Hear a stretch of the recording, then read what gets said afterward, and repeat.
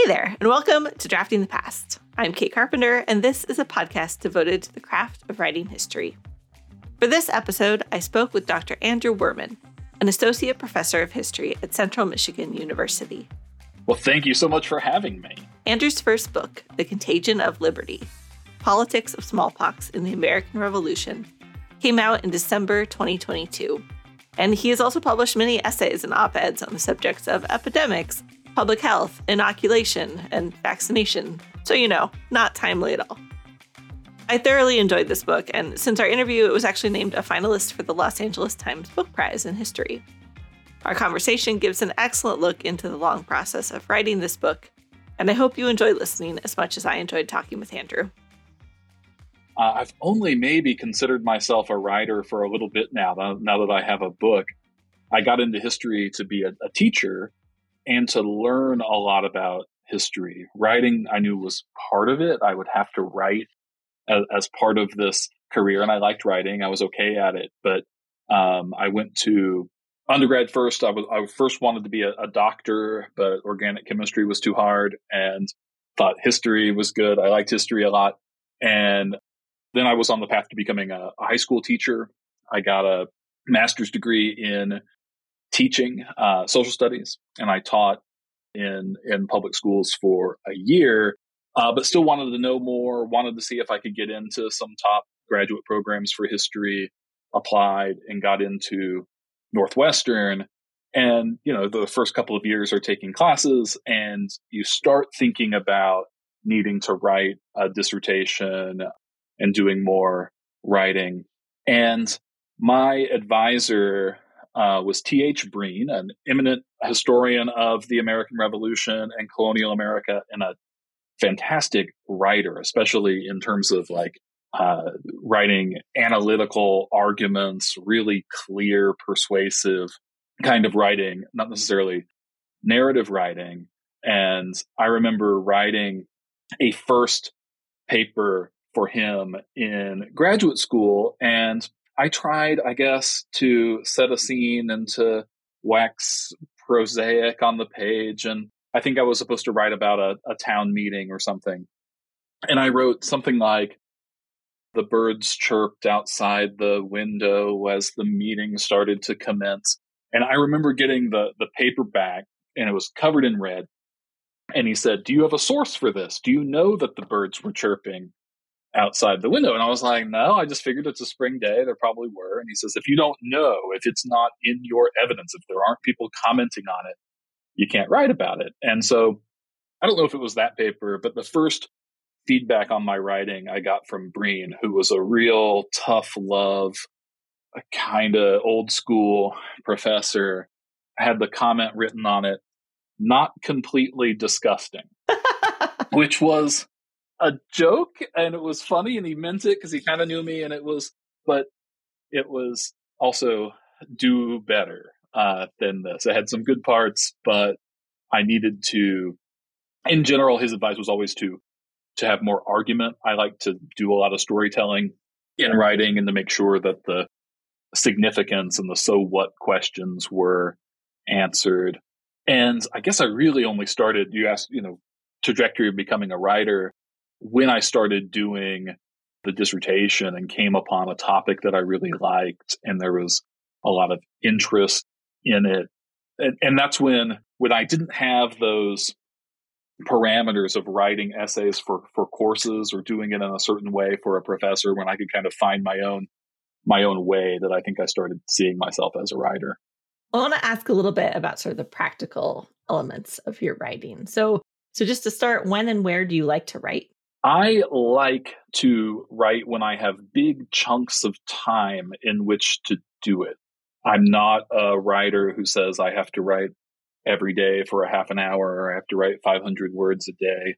I really don't accomplish much if I'm just giving myself half an hour. I blow through that and don't end up with much. I need hours at a time to really focus on it. Where I like to write in the office, not at home. On my campus office, when I was writing my dissertation, I would write in a carrel in the library. Home has too many distractions. That's where the TV lives, and there's always something to do around the house. Now that I have kids, it's too easy and too distracting to keep up with the kids, to see what they're doing, to do family stuff. I need to be away from it to get lots of writing done. And in my job, it's hard to find those chunks of time sometimes. Coming out of grad school, I taught at a small liberal arts college first with a high teaching load. My son was born within 2 weeks of starting that tenure track job. So lots of time devoted to family. My son, Charles, at 9 months was diagnosed with special needs. He had infantile spasms, a terrible form of epilepsy. So all writing kind of dropped in those times as we were dealing with those sorts of real life kinds of issues. So, when I can get a chance to sort of clear the decks and focus a whole day or a weekend on writing, that's where the biggest gains came from in terms of writing. It wasn't a little bit every day for me. It was big chunks of time that I could carve out. How about tools? Do you write on a computer, in a notebook? I write in a all over the place way. So the book itself that came out this past December 2022 started as a dissertation, and I graduated from Northwestern in 2011. So it's been a 10-year process to the book, and then several years of dissertation writing before that. And so technology changed a lot across that time. So I have different kinds of tools. I didn't use Zotero starting out, so I write my own footnotes most of the time. I'd like to change going on to the next project, but yeah, computer. Sometimes I write outlines by hand, or I take some notes by hand. When I was doing some of the early research for the paper, archives weren't always allowing cameras in, especially some of these smaller town archives and things. So I'd have to do handwritten notes there.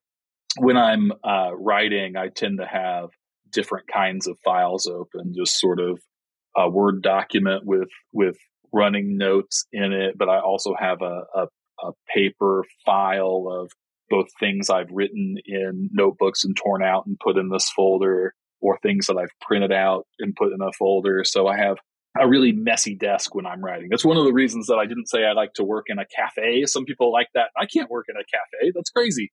I've got so many things spread out everywhere. If you have to, get up and go to the bathroom or something, you worry about your stuff or the wind blowing and shifting all your papers away.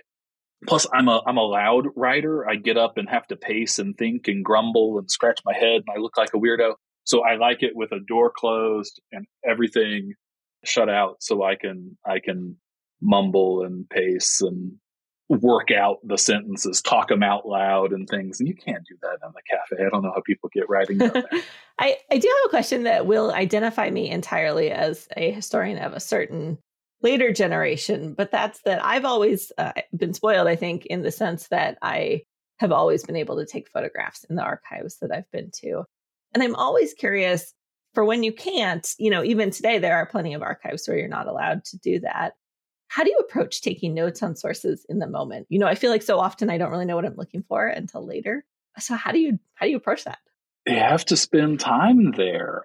Notes in the moment was tough. And I think those of us who were going to archives in the kind of late 2000s were begging with librarians and archivists to let us use our digital cameras or let us use our phones. It won't harm the document. It's actually less harmful than really poring over the page and taking notes next to it and that kind of thing. So sometimes I could convince them to do it. But otherwise, if you're just handwriting notes, it's probably a good practice in a sense. Even when I'm taking photos, I like to keep notes going next to it to transcribe some of those letters. But you're just looking for the juiciest stuff, and you're also making sure you're labeling everything. So if you have to go back, you can reuse them. Some of these places would you could pay to have photocopies done, but it was like 50 cents a page, and it would add up a lot and add to your costs. So you had to be really selective about what you wanted to photocopy. I admire the people that were even earlier generations of historians that would do everything on on note cards and just totally try to take precise notes of everything they're finding. I'm kind of that Oregon Trail elder millennial generation that kind of can do things in analog, but also learns digital. And I think that gives me a lot of skills as a historian because I can use an old card catalog. Sometimes there's good stuff on those old card catalogs that hasn't been digitized, or reading through the actual newspaper archive instead of the digital version, or not trusting your keyword search to find everything. Having a really nose in research is helpful. But yeah, the taking digital photographs has just changed a lot of the game. You do a lot of your researching and thinking when you're back at home rather than in the library itself. So normally the next question I ask you is what your revision process looks like. But I have another question that I think goes with it. So I think I'll ask the second one, which is that I was actually, as I told you, I was surprised to learn that this was a dissertation that became a book, because often you can sort of tell, I guess, when a book emerged from a dissertation. And in this case, I couldn't, which I mean is a compliment.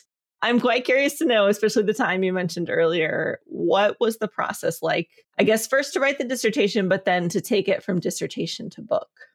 Yeah, it was. It is a dissertation that had basically the same title, but the dissertation was much more narrowly focused. My advisor was like, "We want you to get this done. Can you focus on smallpox and inoculation during the Revolution just in Massachusetts or just in New England?" So the dissertation was focused in terms of years. It was like just 1773 to George Washington's decision to inoculate in 1777. And it focused mostly on New England towns and New England soldiers forcing that decision. So it was a narrower range. It was an introduction and 4 kind of beefy chapters.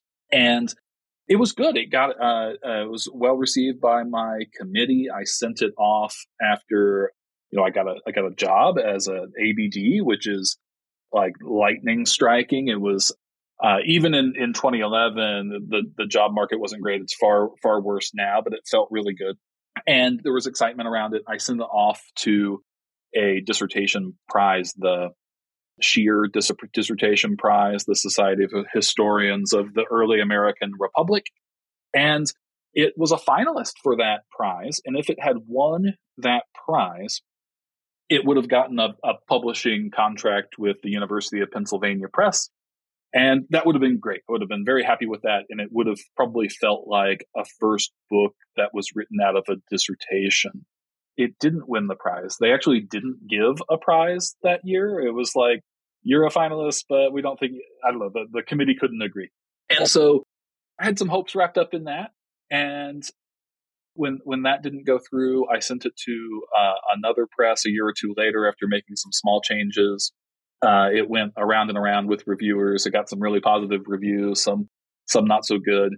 And it ultimately didn't get published there either, one of the top presses. And I thought, okay, this narrow scope that I did for the dissertation is leaving some readers, reviewers unsatisfied. When I would go give a conference talk, people would ask me about, well, what about the Fort Pitt smallpox blankets incident? And I said, well, that's a little before the time that I'm studying. Or they'd say, what about vaccination?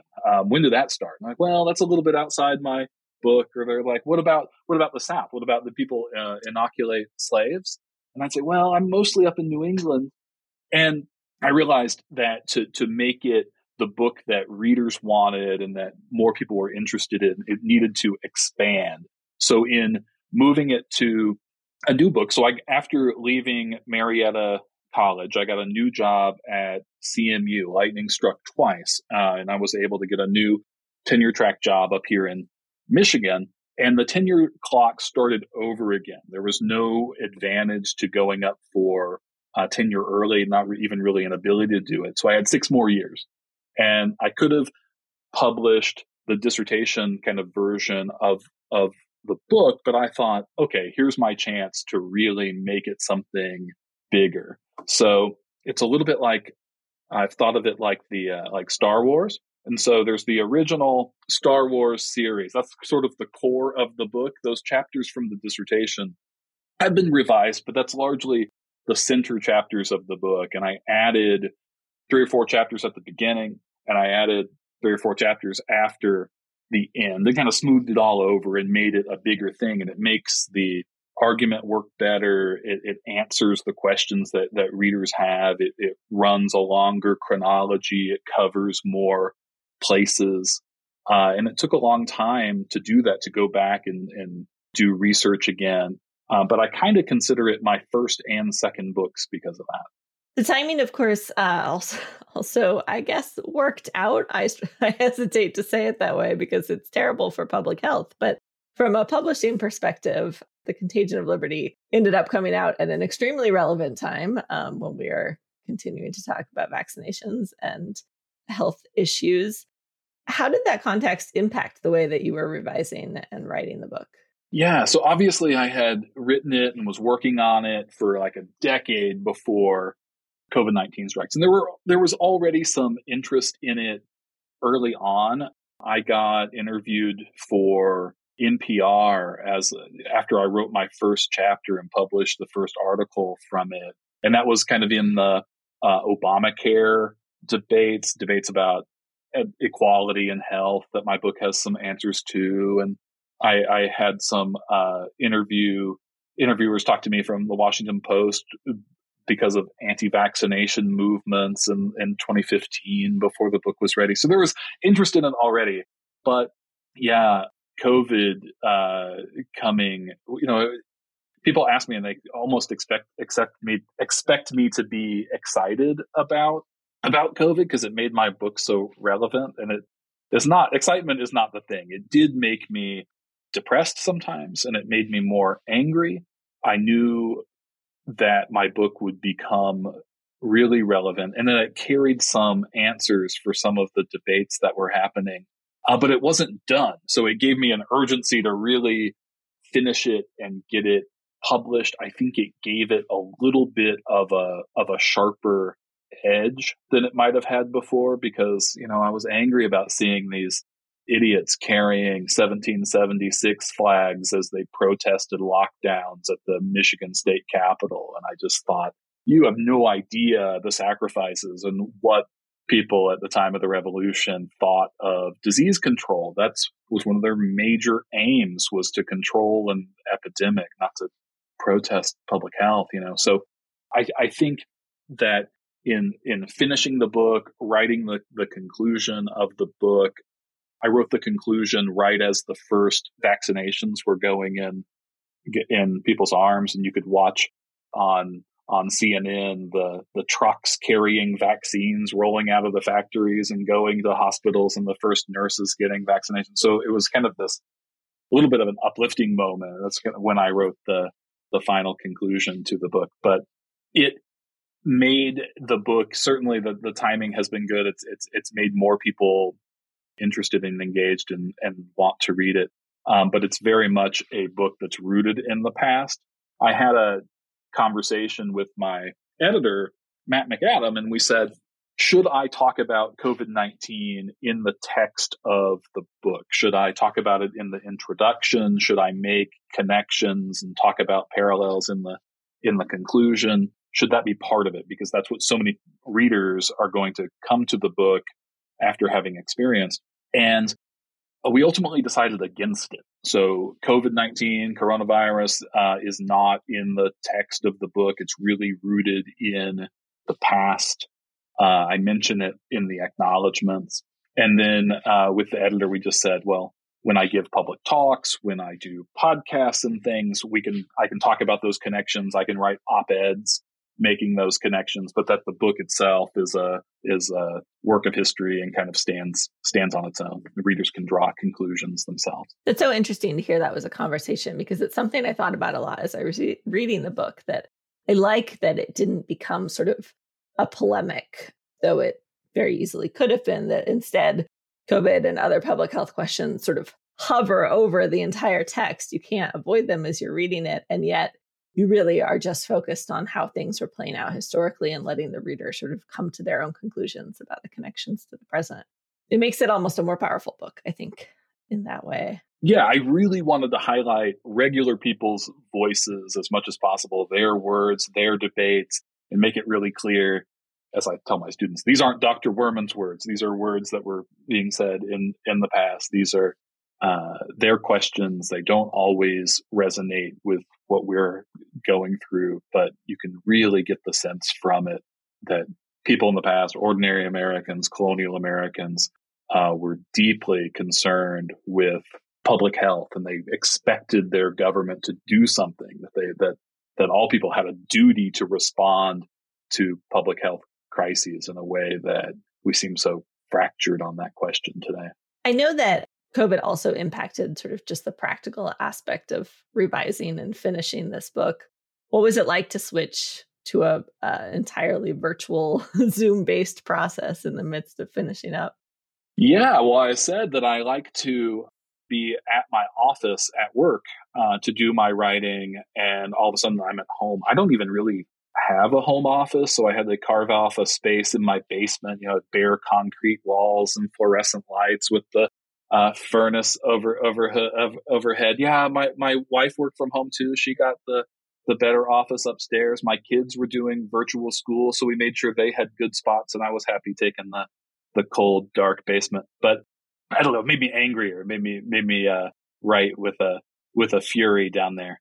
That was really just in the revising part that I was in the basement doing that stuff. But yeah, everything was on Zoom. I've never met my editor in person. We had discussions over Zoom. The press was having to figure out how they were going to conduct business because they were, becoming home based as I was leaving CMU, and we were at home kind of figuring it out. It made things go a little bit slower than they ordinarily would. Editors and we're talking about it being difficult to find reviewers for books. Everybody was busy and frantic and lots of things happening at once. I'm very thankful to my reviewers who got back to me and were giving me good feedback on a book that isn't escapist. It wasn't a book that you read because you want to get your head out of COVID-19. So I'm thankful to that. But yeah, it was done virtually. I don't know any other way. To take a closer look at the results of that long journey that Andrew took in writing this book, I asked him to read an excerpt and talk me through how it came together. Here's Dr. Andrew Wehrman reading from The Contagion of Liberty. On the night of January 26, 1774, a group of 20 men from Marblehead, Massachusetts, armed with tubs of tar, rowed out to the newly built inoculation hospital on Cat Island, set fire to the despised institution, and burned it to the ground. The episode was as rough, angry, and destructive as any other in the decade preceding the American Revolution, and perhaps more so. Its radically egalitarian justice, fueled by the notion that all people should have equitable access to immunity from disease, stunned political leaders. Although the siege of Castle Pox drew some of its inspiration from the Boston Tea Party, which had occurred the month before, it sported none of that incident's playfulness or gentility. Instead of dressing the part and playing Indian, as the Bostonians had done, the fishermen and sailors of Marblehead assumed an ominous countenance, blackening their faces with soot and grime before launching their brutal attack. They left casualties in the wake of their assault, and, unlike the Sons of Liberty who had tossed the tea overboard, they did not sweep up afterward. Indeed, the event was especially shocking because it had been prosecuted not with the guidance of Marblehead's patriot elite, but against them. So this is a gripping image to start a chapter with, especially that first sentence.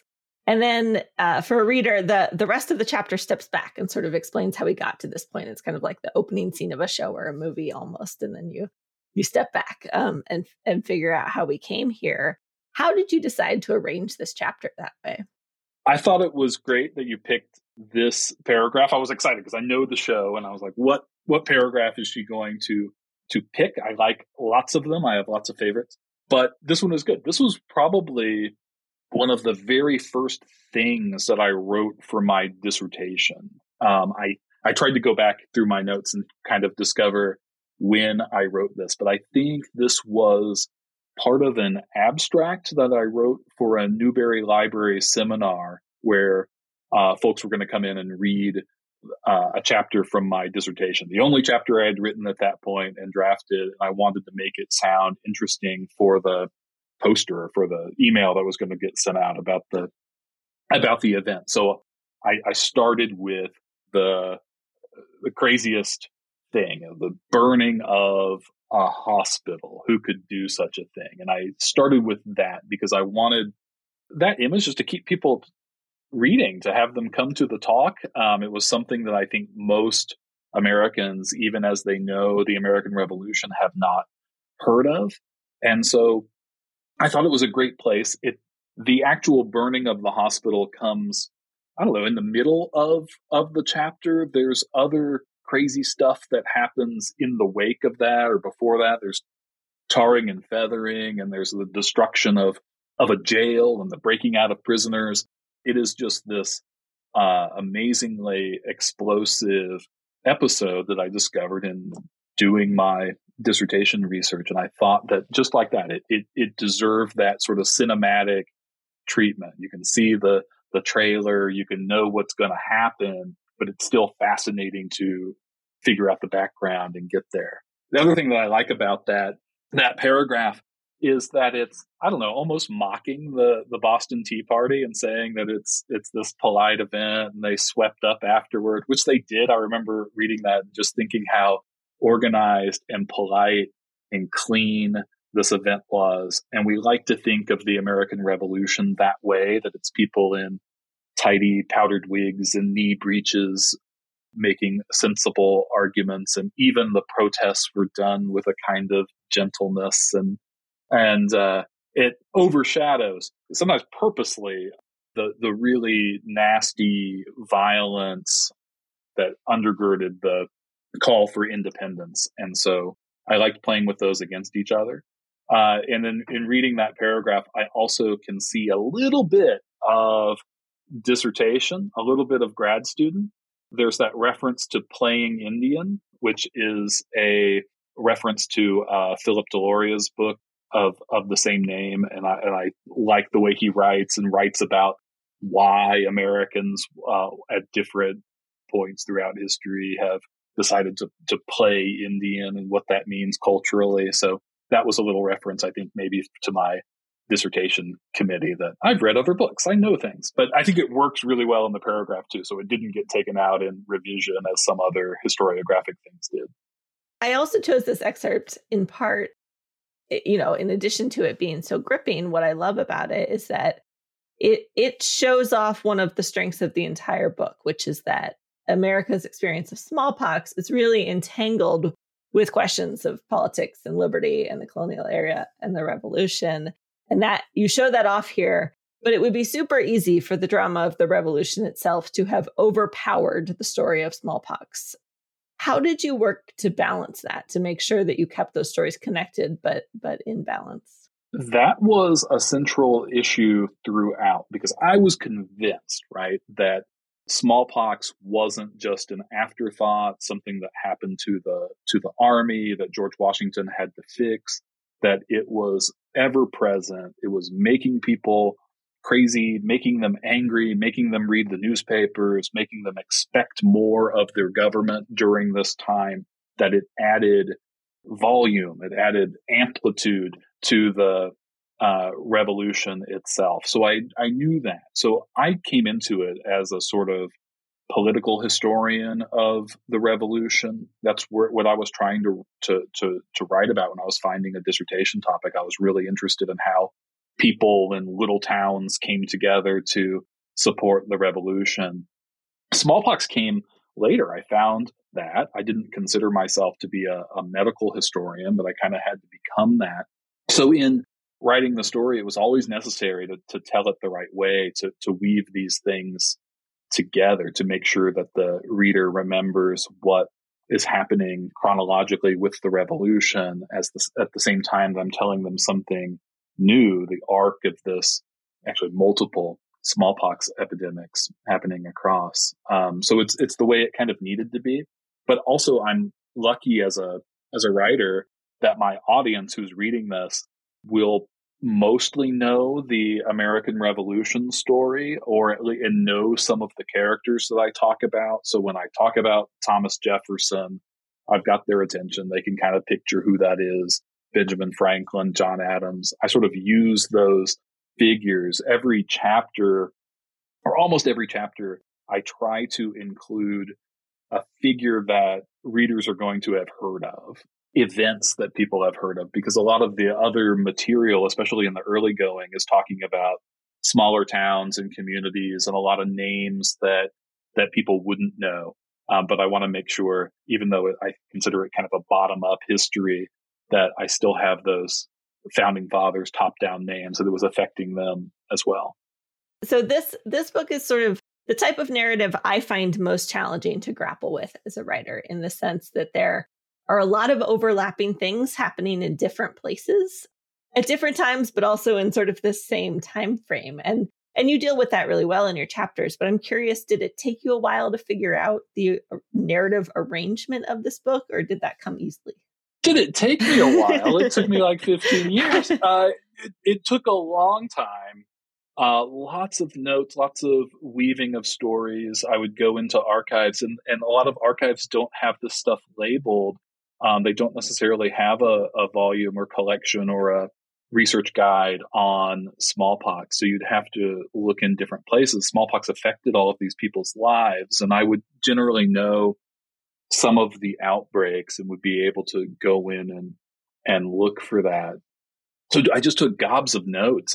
I kept a Google map of places where inoculations occurred, because my book is less about deaths and destruction from smallpox than it is about attempts to stop it. So everywhere I could find a reference to a smallpox hospital or an inoculation event, I would plot it on a Google map and then write in all my notes about it. A lot of this came from, I would find it from searching contemporary newspapers, but also a lot of it came from like antiquarian histories, like little town histories written in the 1870s about places in Massachusetts or New Hampshire. And a lot of times there'd be a section in there on hospitals or local doctors, and they would mention it. So anytime I got a little scrap of something, I would pin it on a Google map. There's a map in the book that shows all these little dots of where smallpox was and where there are hospitals. Each of those I could have written stuff about in the book, but I had to then narrow to make it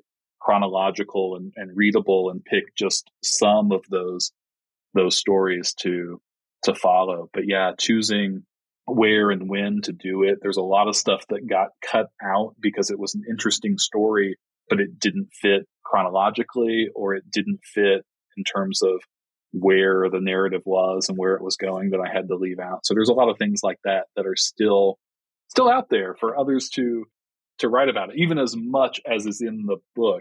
I didn't mention this. So one of the things, turning it from a dissertation into a book and adding all those chapters, meant that this got really long. When I submitted it to get published, I had been keeping it in separate documents. Like each chapter I wrote in its own Word file, and then at some point I switched to writing it in Google Docs because I felt safer, because it was in the cloud and stuff that way. But I didn't put it in one big document, and I wasn't paying that close of attention to word counts. I didn't realize how much editors cared about that. In my mind, I was thinking about pages. I wasn't counting the footnotes and how those were adding up. So when I got to where I was finished and consolidated it all into one document to send it off, it was 196,000 words. Usual book, a 300-page book is 80 to 100,000 words. Johns Hopkins knew it would be a big book, and so they said I could submit up to 140,000. So here I was, way over that. And so the revision process meant I had to cut a lot of those other stories and other things back out of the book. And then it became a major challenge of how to keep a narrative going, how to make these these connections as the book went on.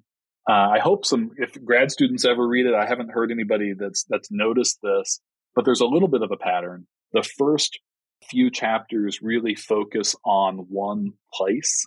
There are a whole chapter on Marblehead, Massachusetts. There's a chapter on Boston. There's a chapter that focuses largely on Charleston, and they're mostly in these places. When we get past Lexington and Concord, 1775, the chapters start talking about the colonies as a whole or the country as a whole. So they ping pong across space much more than those earlier chapters do, where the smallpox epidemics were really contained as local events. After 1775, the epidemic becomes more of a national event. And so the chapters then include that text from other places, or I try to keep the reader up with what's happening in different places at once. That is a challenge. Yeah, I imagine. I'm struck that, you mentioned that you hadn't really necessarily always thought of yourself as a writer, but it didn't surprise me to hear that you had wanted to be a teacher, that was important to you, because I often find that great storytellers and great teachers have a lot in common, and you seem to have a real instinct for hooking the reader, keeping the reader engaged. How do you think about the connection between your writing and your work as a teacher? Well, for one, I don't want to write anything that I think would go over the heads of smart college students, because then who am I writing for? My audience gets really small. And if my own students can't read it or find something interesting or getting engaged, then, what good is the work in terms of getting it out there? So I think teaching really helps. It really helped me become a better writer, writing lectures, trying to open with a hook. I think a good college lecture needs to have beginning, middle, and ends, just as a good chapter does. And so I do think that that teaching and sort of understanding what gets students confused, what gets them bored, what excites them, helped me in terms of writing. Now, I'm sure I'm going to bore some students with some of this, but the majority of it, I want to write things that interest me and I think will interest others. And so that teaching aspect is part of the writing. It's part of what makes me interested, because I am trying to teach people things that I know and that I get out of the material. We talked a little bit earlier about how one of the ways that you have been able to connect this book and sort of contemporary news stories is to write op-eds, to write for sort of more public-facing outlets. How does writing those sorts of pieces differ from writing a book like this? I'll give you a little backstory. So when I wrote that Marblehead chapter, it was the first chapter that I wrote for the dissertation. And I drafted it. I did that Newberry Library seminar. Great historian Alfred Young attended that seminar and gave me some comments on it, which were really helpful. I was thinking it was in pretty good shape. I showed it to my advisor, T.H. Breen, and he said, "Wehrman, this is above average," he told me, which is the highest compliment he had ever given me to date. Above average. That sent me into the clouds. That was great. And so I had this one chapter that I thought was pretty good, above average, and I was looking to send it off to publish as a journal article, and thinking about which journal could it go to. And there was a call that I got through email, an announcement for an award from the New England Quarterly, their top article prize. And I'm a grad student, don't have much money, so I figured I might as well send it out for ahead of that prize and see if I could win it. It was like $2,500. It's a big deal. So I sent it off to the New England Quarterly, and a few months later, I learned I won that prize. Judges for that prize competition were a group of amazing historians: Edmund Morgan, Bernard Balin, and Robert Middlecoff, just huge names in the American Revolution. I thought, I've got something here. So it was published in the New England Quarterly. It won this Whitehill Award, and that also led to an appearance on NPR and a feature article in the Boston Globe. And I had just written that one piece. That was one chapter. I wasn't really prepared for that. You can Google and listen to me on NPR as a very nervous graduate student. I think I did okay. But and in writing that piece for the Boston Globe, as maybe you can tell from the interview, I'm a very deliberate writer. I write slowly. I try to get all the details correct and accurate. And writing for public audiences, or in terms of an op-ed or a newspaper, you have to write so much faster. The editor wants it done by 24 hours, and then you have to turn it around, and he has these edits for you, and you have to approve it and get back, and it goes back and forth in draft form, and you've got something that publishes in a few days. The speed of it took some getting used to. But since then, and of course during the pandemic, I wrote a lot of op-eds. I was able to, some of them were requested by newspapers. Others I pitched out there to try to get something published. I wasn't always successful in getting the pitches, even if I thought that I had really relevant information. You have to pitch, and often they don't go. But it's a similar sort of thing in that you want to write a hook at the beginning. The difference is it has to connect to current events. A news hook, the kind of thing I avoided doing in the book, is exactly what you want to do for these op-eds, because you have to link it to what's happening in the news. There's some freedom in that. You can voice some opinions in ways that you maybe wouldn't want to in your book. But yeah, what gets me every time is sort of the speed at which they're produced. And I marvel at those editors, like the editors from Made by History, who can make your writing better and clearer and can do it in just a matter of days. I want to turn finally to ask you a little bit about influences and your own influences. So are there other writers or even other media that you read or watch that inspire the way that you write?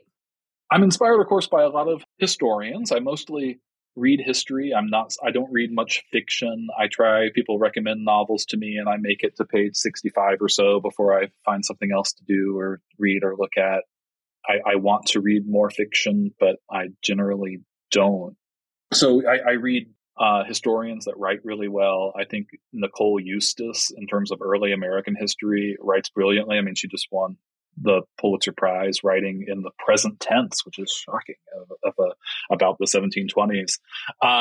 And reading people that can really argue well or really can synthesize information, like an Alan Taylor or a Woody Holden. But outside of historians and reading for the job, I think an untapped source for historians that historians don't really talk about is sports writing. I love writing sort of long form sports essays. Especially my favorite is Joe Posnanski, who I grew up reading in the Kansas City Star when I grew up in Kansas City, and has since written wonderful books and long form pieces in Sports Illustrated. His best stuff is the stuff that he writes for Olympics coverage, where he goes into sort of deep dives about where these people coming from often humble backgrounds to do amazing things, and about how their families and hometowns are supporting them. And it's great. I keep Joe Posnanski's book, The 100 Best. It's an essay on his opinion of the 100 best baseball players in history, on my nightstand. And he, will write 1,500 words or something about Jackie Robinson. And as a historian, you think, okay, I need to write something about George Washington. Well, where do I start? How do I write something new that somebody else does? How do I not just fawn in praise or go to criticism or whatever? Where do you enter that conversation? And so I just love the way he does that, talking about sports and baseball. It's all historical writing in a sense, but it's so lively and quick and funny. I would like to be a Joe Posnanski when I grow up and write that kind of stuff. Absolutely. Have you ever gotten any particular pieces of influential writing advice? Yeah. So my PhD advisor, Breen, was very fastidious about writing, especially topic sentences, and paying close attention to topic sentences when you're writing. But the topic sentence needs to carry the reader from the previous paragraph into your next material. I spend a lot of time on those so that the topic sentence is a little argument in and of itself that a reader can sort of topic sentence surf and read the first bits of each paragraph, and they could really follow the story that way, to pay attention to those. He would sometimes say, if I've written a new chapter, he'd say, "Oh, that's great. I'm glad that you've got a chapter. Show me the first paragraph," right? And he'd want to see how you set it up. And so, and I emphasize this to students, right? Introductions, first sentences, you've got to get the reader moving, giving enough information, calling back to what they've got. And so crafting topic sentences is the way to go. And about writing, I like to, when I finish, when I'm in a good movement writing, I'm getting words on the page and things are flowing, to write my next topic sentence and before I stop.